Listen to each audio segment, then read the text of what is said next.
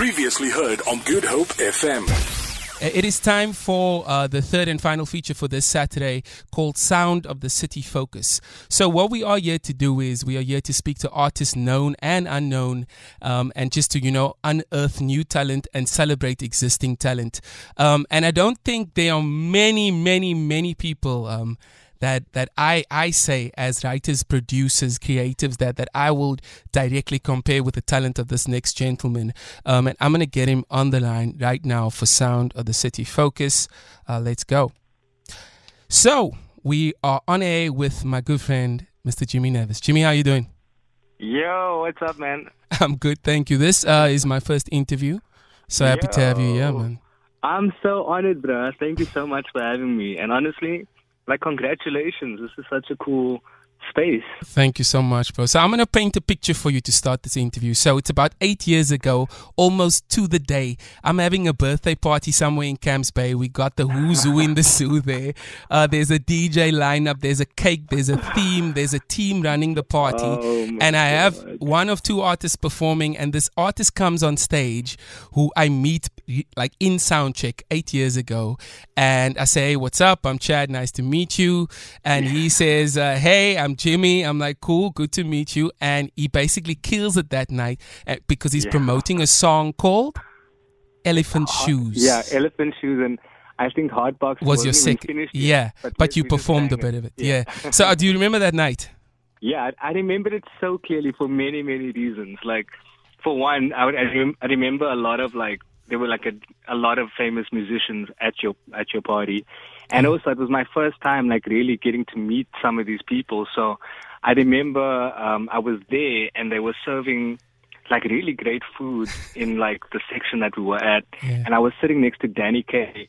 And I remember thinking, they were serving, some, curry type of, dish or whatever, which was, phenomenal. Yeah. And I still remember thinking, oh, my God, I'm sitting next to Danny Kaye. I was just, starstruck. Yeah. And I remember thinking, this is such an insane party. It was at St. Eve's at the time. Exactly, yeah. So, 8 years ago, literally, almost to the day, because my birthday's coming up in the new week.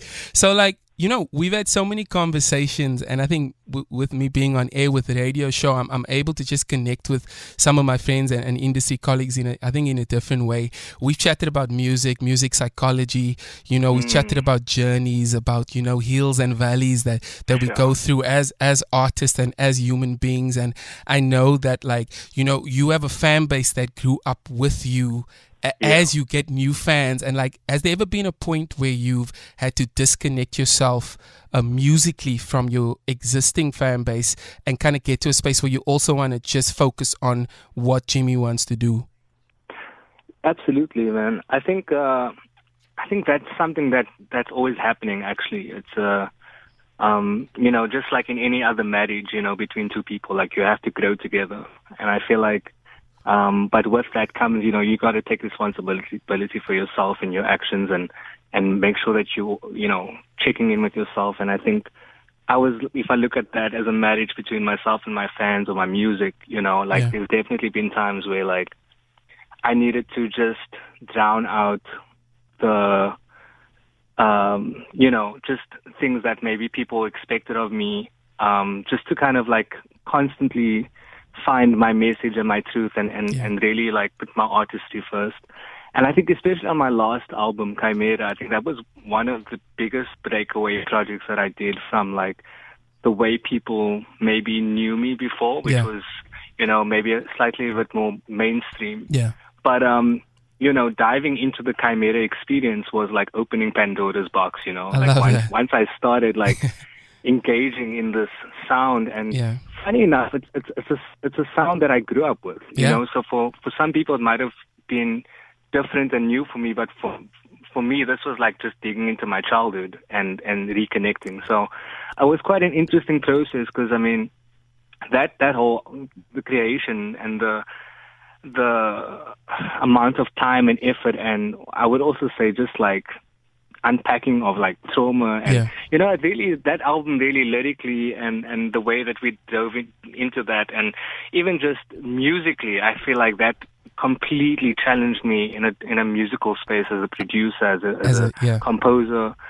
which was very exciting. I think I always aim to find excitement in my projects, and I wanted to feel like the first time. I want to find the reasons for why I do what I do, time and time again. And I think doing that project was not only necessary for me as an artist, but music lover, like on the other side of things, like for somebody who loves listening to music. I found that I was now, growing up, I used to do a lot of, I used to take part in jam sessions all the time. Like I would be jamming on the keyboard, I'd be jamming, like doing vocals, I'd be, and then I think, after a couple of years of doing this professionally, like I was, I sing my songs everywhere, and we have a formula, we have a, it also kind of became, there's dances, it's bigger production, it's all these other things. And then last year, coming off of the Camera album, I mean, it was just such a beautiful experience of really reconnecting of that jamming style of music, and just going, I spent a lot of time at like open mic nights. I would even participate and watching other musicians perform and just like appreciating everyone's musicality outside of the commercial space. I love that. So needed. I love that because, as artists, we give, and then also we need to receive to be able to create and give again, and I think a lot of people don't always get that feeling of, hey, why is Jimmy at this open mic session? It's we all need inspiration to be able to create, and, you time and time again get reminded about the incredible talent that Cape Town has to offer. And 1,000%. Exactly. And we learn about like how, the small percentage of that talent actually end up having careers in music, and that's sad, but in the same breath, we continue to grow the culture, and we stay true to the music as well. Talking about the Camera album, bro, like Millennium, Pre-Love, come on now. I'm actually to tomorrow's New School Sundays on Saaiman Says, I'm actually playing Pre-Love, FYI, please tune in. Nice. And just in terms of your narrative that you spoke about as well, I think you've been connecting with people in a completely different way in the last few years, where you're saying that, it's normal to struggle. It's okay to make mistakes. It's important to live in the moment. What's your thought on those topics? I think that, if you think that anybody's got it 100%, together all the time, then, you're just fooling yourself. Yeah. And I think it's one of the most beautiful human things when we can empathize with one another and see that we are like flawed, and that there is, in the deepest and darkest of times, that's where that's where seeds are planted, that's where you get a chance to dream, or that's where you get challenged to start new things or to face old things. And I think that for me, that was my experience, and I just found it to be, at first it was daunting, but then it became so beautiful, and it became an awakening, One ending is a new beginning, and I love that. I found the poetry and the beauty in that, and I just felt like that was truly one of, when I look back on my life, I will remember that interesting I guess turning point, right? Turning point. And also like my most human self, like it's not about all these other things all the time, but that was something that, no career or relationship or advice was going to fix. It was something that I needed to go through step by step. There was no skipping anything. There was no running away. It was just okay, so this is where I'm at in my life, and I gotta work through this, and I'm a musician and I can create. So let me use my creation to express myself, and I like that. I like being vulnerable. I think it's part of what has brought me to this point, and it's the one thing that I will, the lessons that I've learned from that, even professionally, in my music, and how to write from an open heart and an open space, has been priceless. I love that. New single, Hey Jimmy, moment of self-reflection, right? Hey Jimmy. People are dancing during the lockdown, bro. People are in the lounge, hey Jimmying it there. Yes.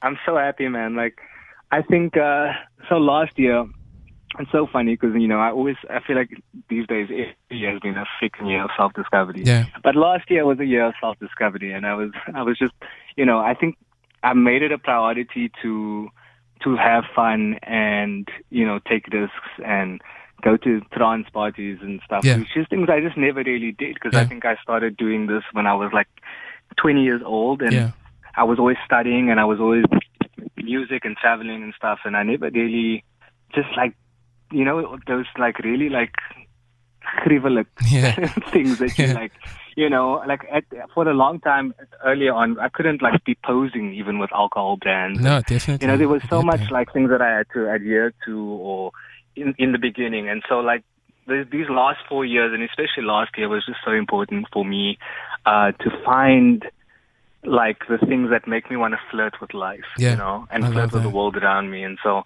the music now, you know, and I'm not here for forced music either. Yeah, like I'm not about that life. I don't want to do that. Yeah. But I love being a pop artist. You know, it's always been my goal.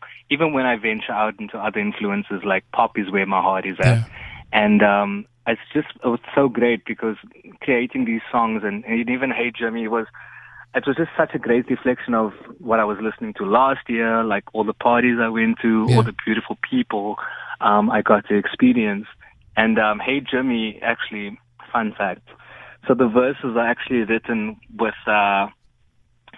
like words that fans would say to me, because I was going out during, you know, December is we out here in Cape Town, you know. So I was out here. I was one of them. I was there. Of course. And, December boss. Hey, bruh, I was out. And people would come to me and they're just like, yo, Jimmy, what's happening? Where's the new music? Is everything cool? Like, whatever. And at one point, it happened so often that I thought, actually, let me take this to the studio and I'm going to write a song about it. So I love that. I guess the verses are like written from the like fans. From the fan point of view. Yeah. Like, that's beautiful. Me. And then the pre and the drop is really me just taking ownership of my space in this industry, and like in the most humblest of way, like just understanding my worthiness of being part of it, you know. I love that, bro. Jimmy, thank you so much for this conversation. First interview on Saaiman Says. I'm so glad it was you.